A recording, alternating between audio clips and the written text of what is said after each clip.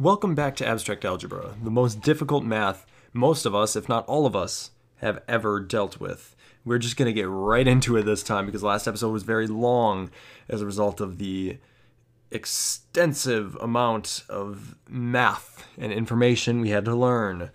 Anyway, we're going to start with ring theory.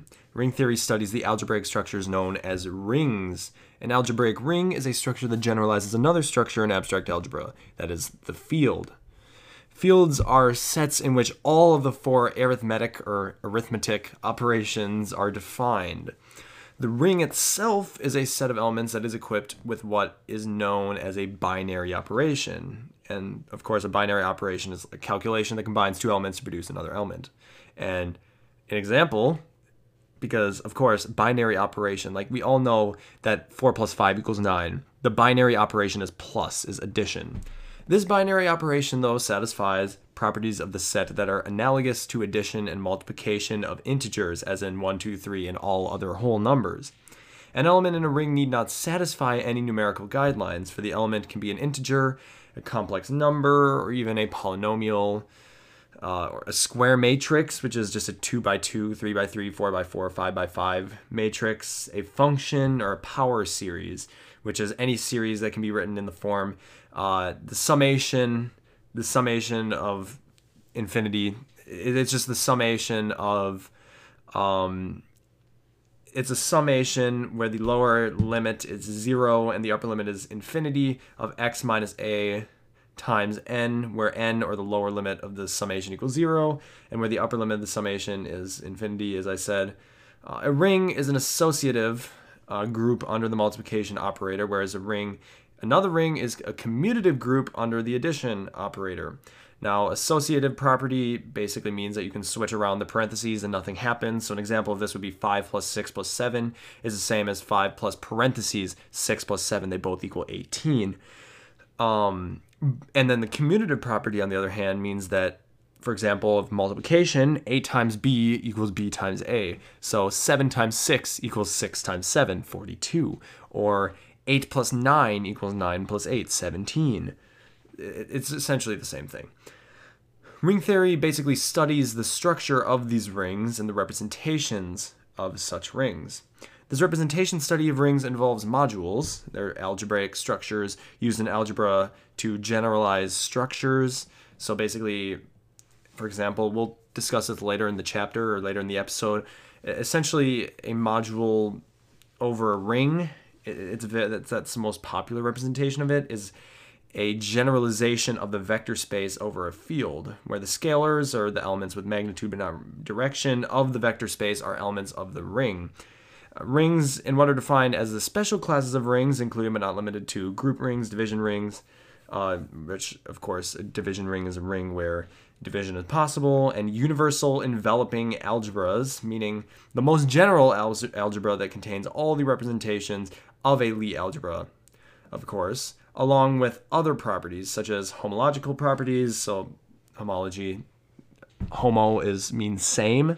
So obviously you can kind of see that as looking at the relationships between things, which pertain to homological algebra, the study of homology association, which is homology is the same thing as association in this situation in algebra, and polynomial identities, where an equation is true for all values in an initial polynomial. For example, x squared, the polynomial x squared plus 16x plus 64 is x plus 8 squared.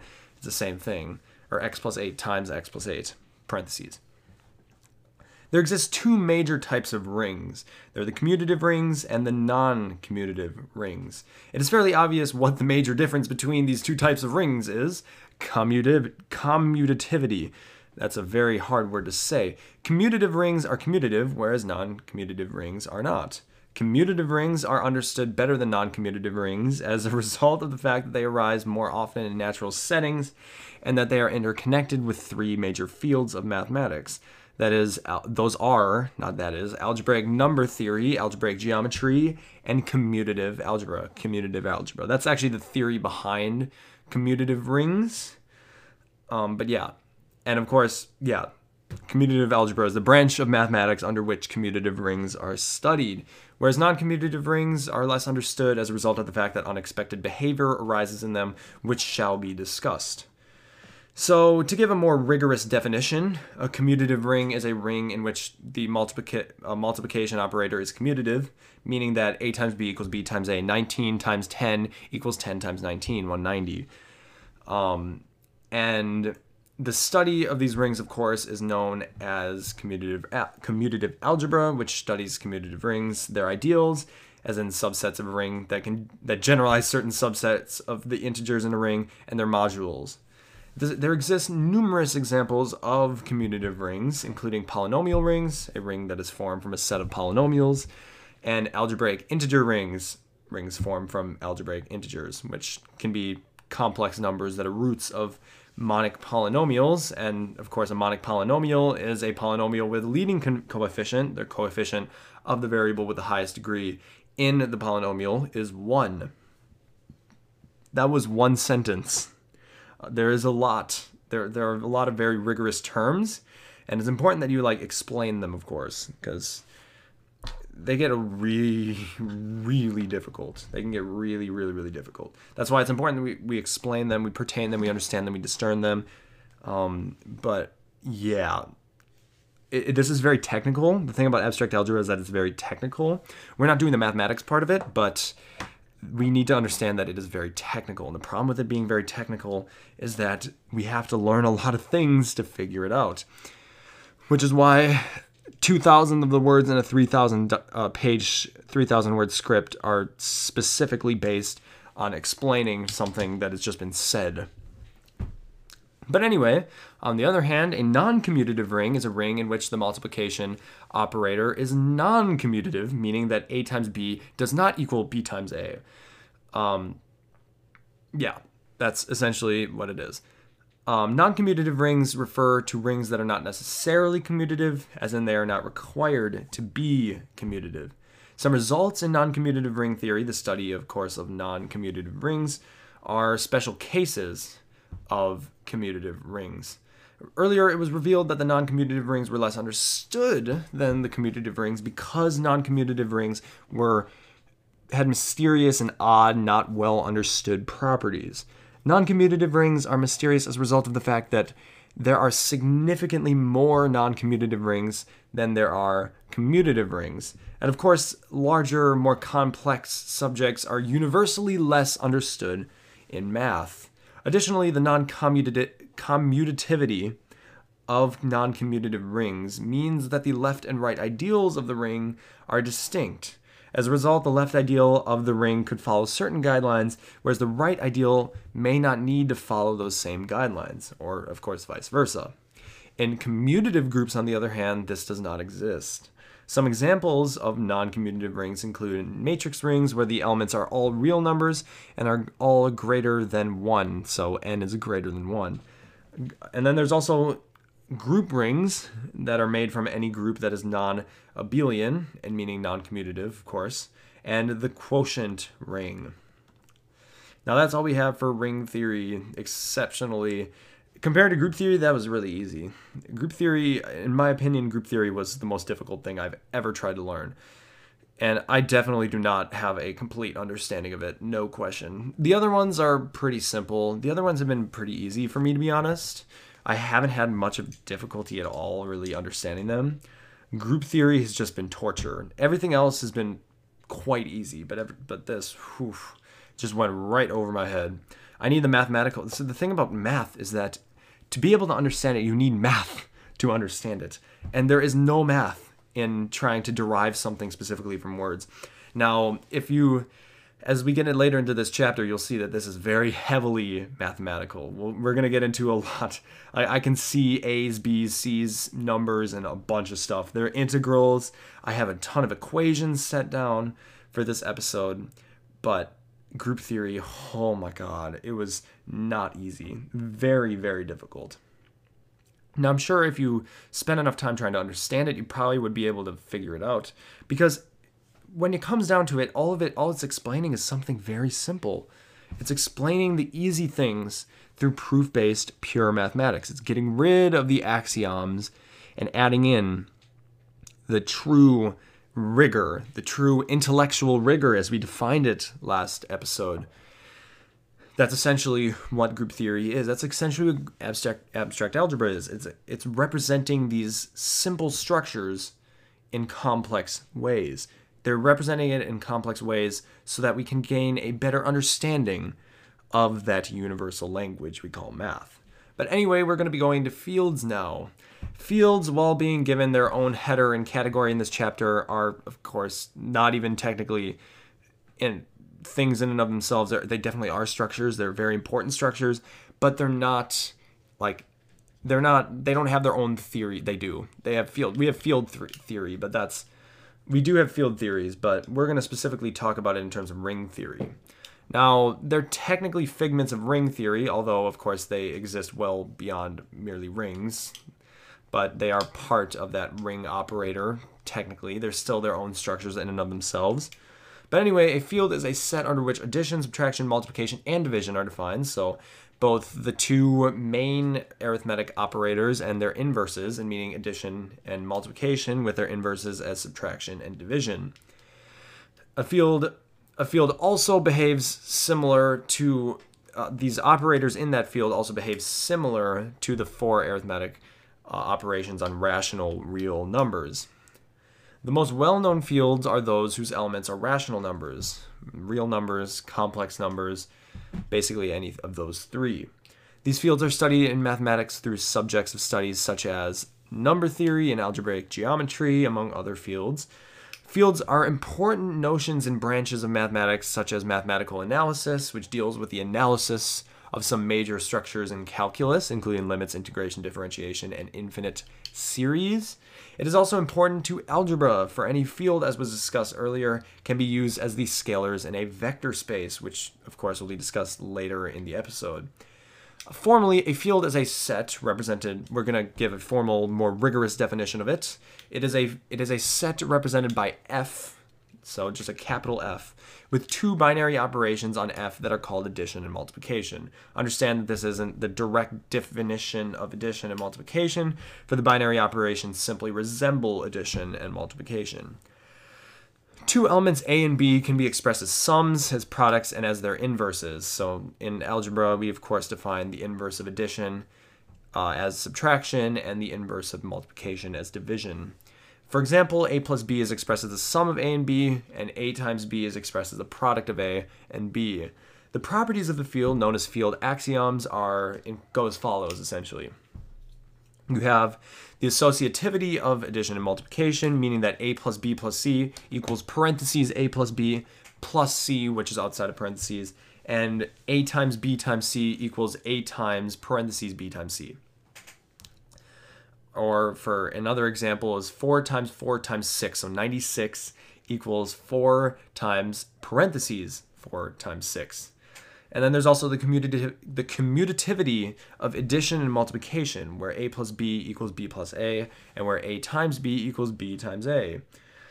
There's also the additive and multiplicative identities, where two different elements, 0 and 1, exist in the field, where A plus 0 equals A, or B plus 0 equals B, or really gamma plus 0 equals B. It doesn't make a difference, but it's still the same thing. Or where A times 1 equals A, because of course 1A is just simplifies to A. Anything times 1 is itself. 9 times 1 is 9, 9 trillion times 1 is 9 trillion, etc. And then there are also additive inverses, where every element A has a corresponding inverse negative A, so something like A plus negative A equals 0, or 10 plus negative 10 equals 0. And then there are also multiplicative inverses, where every element A has a corresponding A to the negative first power, or 1 over A, equaling 1. For example, 8's multiplicative inverse is 1/8, so 8 times 1/8 equals 1. As long as A, of course, does not equal 0, is any number excluding 0, because remember that 1 over 0 is undefined, 8 over 0 is undefined. Anything over 0 is undefined, except for when it's 0 over 0, because technically that's indeterminate calculus. That's limits. That's L'Hopital's rule, of course, but that's different. That has nothing to do with abstract algebra. Well, I mean, kind of, but not really. And then there's also the distributive the last thing is the distributivity of multiplication over addition, where a times b plus c equals ab plus ac, because of course distributive properties. So a times three different things will be a times 1, a times 2, or a times x1, a times x2, and a times x sub 3. So it would be x sub 1, x sub 2, x sub 3. The next one we're going to go into is modules, R modules. Like many other algebraic structures that have been and are to be discussed, modules have already been loosely defined in this episode and in the last episode. As is likely already known, modules are algebraic structures that are expressed through the module over a ring concept, where the module is a vector space and the ring is a field, wherein the scalars in the field are the elements of the ring and the module is a vector space under which the field exists. As a result of this definition, it is derived that a module is synonymous with a vector space and that it is an additive abelian group, meaning that addition in the set is commutative. Earlier, the representation theory of groups, which we learned to be the branch of mathematics that studies groups by representing their elements as linear transformations in a vector space, was ascertained. Modules are closely related to representation theory of groups, for they represent the vector spaces that undergo those linear transformations. They are of particular importance in commutative algebra, the theory that studies commutative rings as we know and the modules over those rings, and homological algebra, which is the mathematical study of homology. They're also associated with algebraic geometry and algebraic topology, and of course, algebraic topology is the branch of mathematics that uses abstract algebra to study topological structures. While abstract algebra is abhorrently technical, it represents inarguably, as I've said like 4 times, simple structures. Suppose R is a ring with a multiplicative identity of 1. The first module over this ring is the left arm module M, which consists of an abelian commutative group and the multiplication operator, where scalar multiplication, R times M means M, and all R elements in R and XY elements in M have 3 properties. That is, those are distributivity, associativity, and multiplicative identity. 1 times x equals x. It's the multiplicative identity.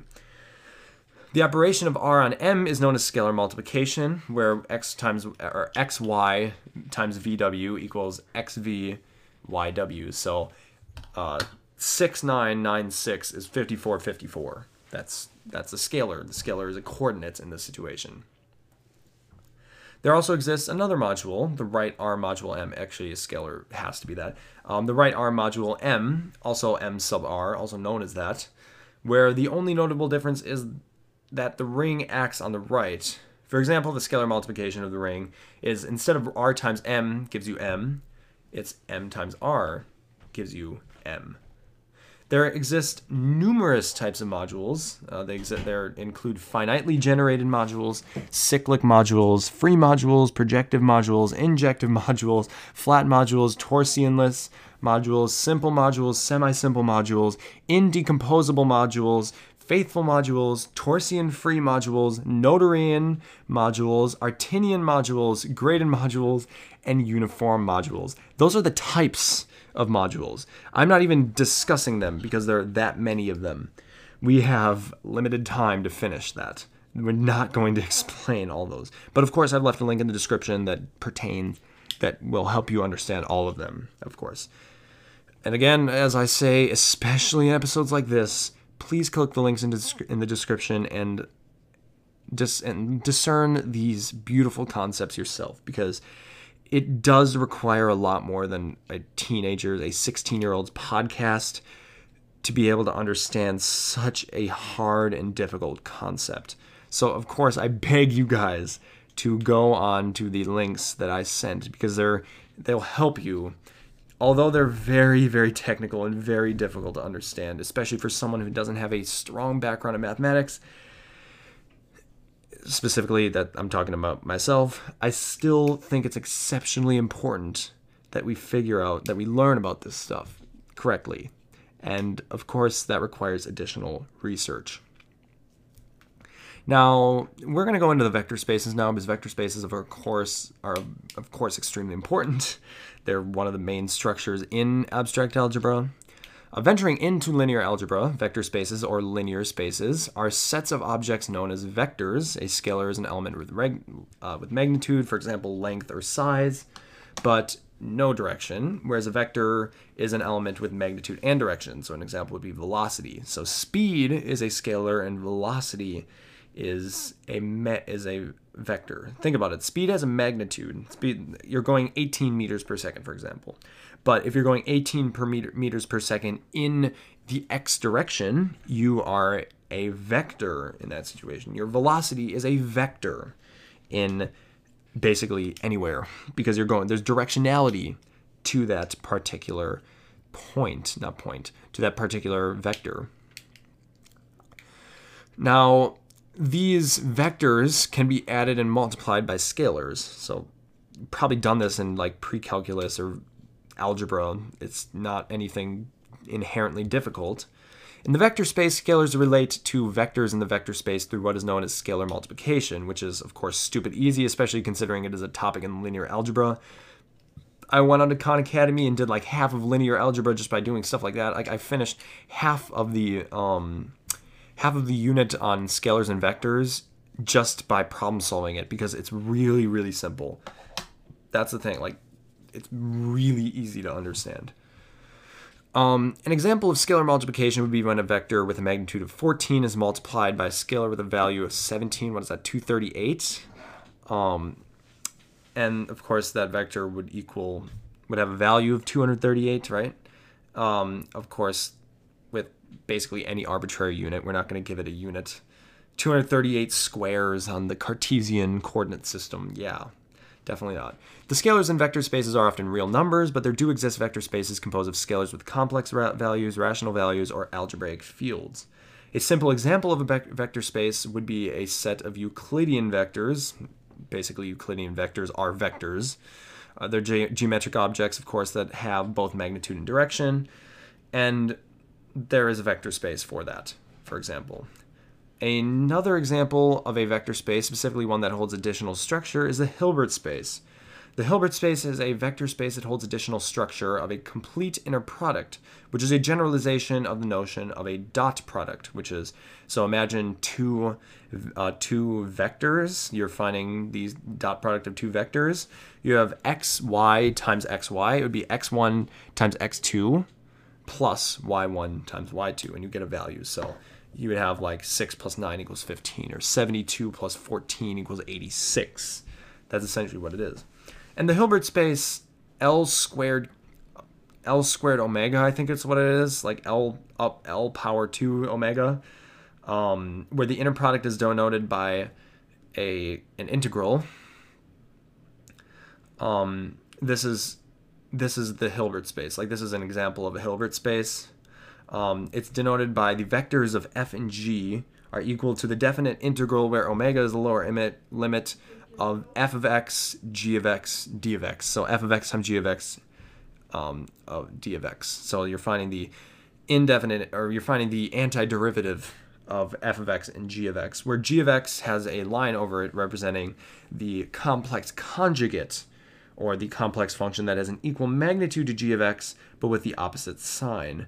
And the equation of this is the vector of f and g equals the integral, the definite integral, where omega is the lower limit of f of x, g of x with that line over it, d of x.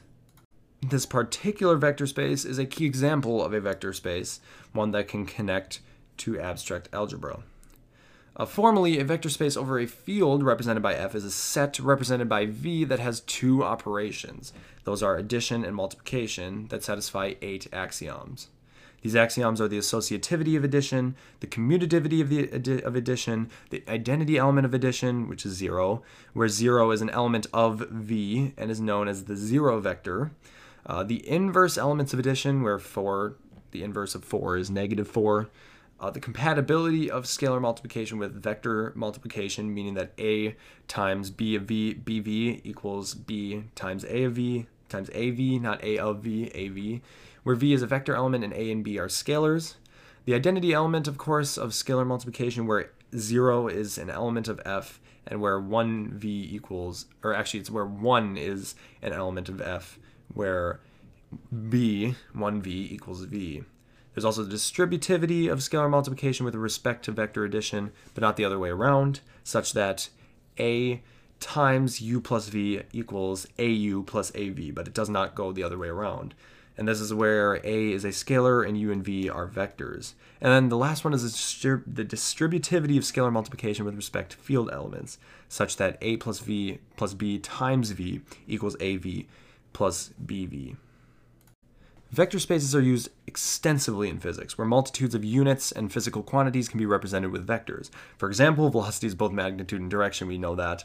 Thus, it can be represented with a vector. In mathematics, vector spaces are used in abstract algebra, obviously, in distributions or generalized functions. In Fourier analysis, which is the study involving the simplification of general functions through their representations or approximations with the sums of trigonometric functions, which we learned in the last episode, and in differential geometry, where calculus is applied to study geometry. Another algebraic structure is the lattice, which is studied both in abstract algebra and in order theory, which is the study of the notion of order through binary relations. Binary operations, for example, are plus, minus, addition, subtraction, division, multiplication. I mean, I think we know this pretty well. There exist two lattice forms in abstract algebra. There's the order lattice and the group lattice. The order lattice pertains specifically to a partially ordered set, in meaning ordered structurally, where every two elements in the set have what is known as the supremum, which is an element of an arbitrary subset S of a particular ordered set T, where the supremum is the least element in T, meaning the least valued element in T, while being greater than or equal to all of the elements in S. The group lattice is a subgroup. A subgroup is a subset of a group that still forms a group under a particular binary operation of a real number additive group, represented by r to the power of n, which is not really r to the power of n, that spans the real vector space r to the power of n. It's not technically r to the power of n, but like we know what I mean. The next algebraic structure is the algebra itself. Now, we all know what algebra is. We know it's an area of mathematics that studies numbers, geometric systems, and algebraic structures. Its name is, of course, derived from the Arabic word algebr, translating to both the reunion of broken parts and completion. Algebra gives us the abstract, proof-based, pure mathematics abstract algebra, which gives rise to its own algebra. Except the abstract algebraic algebra is not synonymous with the study of algebra, even though it is technically a structure in algebra and technically is heavily involved with the study of algebra. It's like the squares and rectangles thing, you know what I mean? That's essentially that. An algebra over a field, commonly referred to in abstract algebra simply as an algebra, is a vector space, see vector spaces earlier in chapter 38, holding an additional structure known as a bilinear map, which is a function that combines the elements of two vector spaces to yield elements of a third vector space. This bilinear map is a product of those two vector spaces. Considering an algebra as a vector space, it too is a set that holds the binary operations of addition, multiplication, and scalar multiplication by the elements of the field, satisfying those 8 axioms referred to earlier in the chapter. Again, see vector spaces in chapter 38. We learn about the different 8 axioms of that vector space. There exist 4 types of algebras. There's the unidal algebras, the zero algebras, the associative algebras, and the non-associative algebras. A unidal algebra is simply an algebra that holds either a unit, where a unit is an element that has a multiplicative inverse in the same set of elements, or an identity element represented by I, where ix equals x, where x is any number in the algebra, or any element. Zero, the next algebra is a zero algebra, for elements u and v in the algebra, which are vector elements. When u times v equals 0, then the algebra is a zero algebra, which means that one of those terms has to be 0. The next one is the associative algebra, which is an algebra that basically allows addition and multiplication to be associative. And then a non-associative algebra is an algebra where both addition and multiplication are assumed not to be associative. Wow, really so difficult. So definitely not difficult, definitely really difficult to understand. those are very, very, very basic types compared to the group theory types. The types of groups, those were not easy. But anyway, the last structure, well, not really a structure, but the last abstract algebraic concept that is extremely important to abstract algebra that we will discuss is Galois theory. We're not going to give it its respect. We're not going to be discussing it in detail because it is famously difficult for even mathematicians to understand. Mathematicians with PhDs in mathematics to understand. So it is quite obvious to us that we pretty well we're going to need to kind of understand this, like, simply, in simple terms. So we're not going to get into it crazily. We're not going to turn it into some insane group theory-esque topic. But anyway, well before abstract algebra was officially invented, quote-unquote, Évariste Galois, I'm pretty sure that's his name, a French teenager, literally 18 years old, submitted a paper to the Paris Academy of Sciences, which was ultimately rejected for essentially explaining a series symmetry through the wrong things, quote-unquote. Galois crafted a theory postulating that whether a polynomial was solvable or not depended upon whether it had a specific structure in the permutation group of its roots. The specific structure of the permutation group, now known as the Galois group, determines whether it is a solvable group or not. Because Galois theory is likely the most complicated and misunderstood mathematical concept ever formulated, only the very basic properties of the theory will be discerned.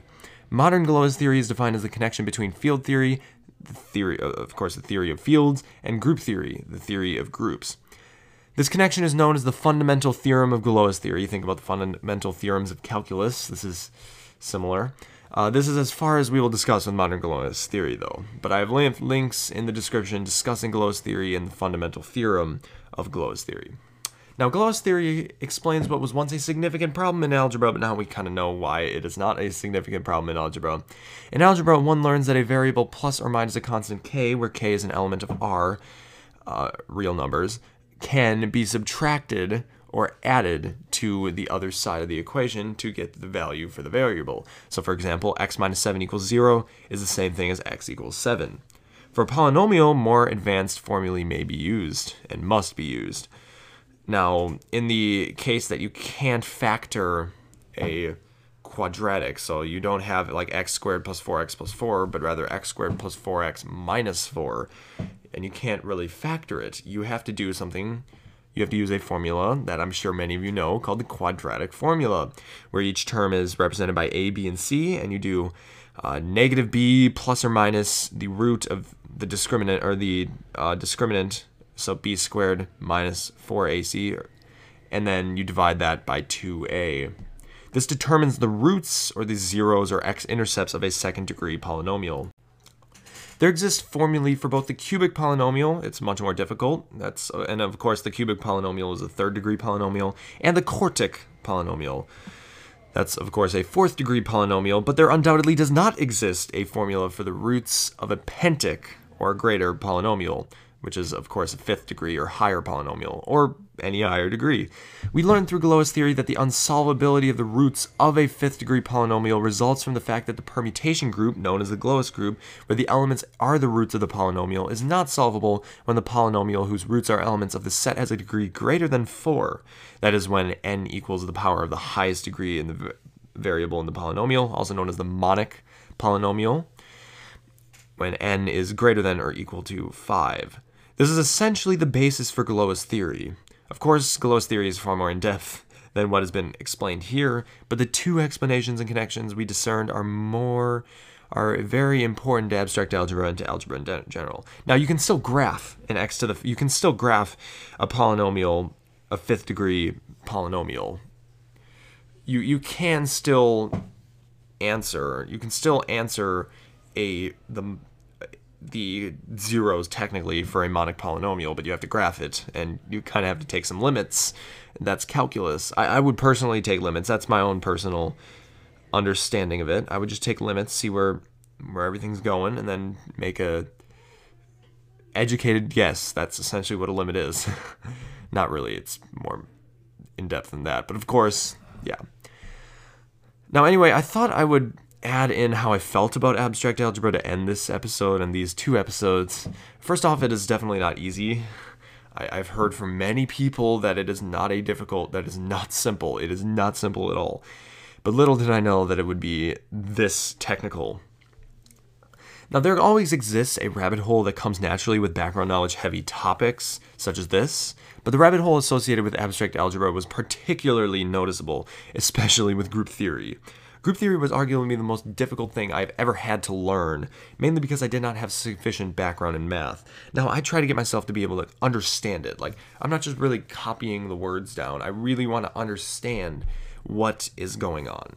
So I take a lot of time to research for these. And normally I'm able to understand them. None of these topics are particularly difficult anymore, because they're just really not that difficult. But abstract algebra was not easy. It was not easy. After group theory, we entered structures that were a lot more recognizable, and thus I had very little trouble understanding them. Basically, once we got out of rings, it was a smooth ride. It was very easy. It was similar to more other episodes, and it'll be similar to next episode when we learn about calculus. But anyway, let the exceptional difficulty of this chapter be a testament to the fact that one must learn how to dive before jumping off the high dive. Otherwise, they may belly flop. Anyway, thank you all for listening, and as always, have a good morning, afternoon, evening, and night. If you would like to support the podcast, please click the link in the description of my podcast and subscribe as one subscribes on Patreon. Unfortunately, I cannot grant any additional royalties to those who donate, but I do encourage you all to donate if you wish. Anyway, take care and stay curious.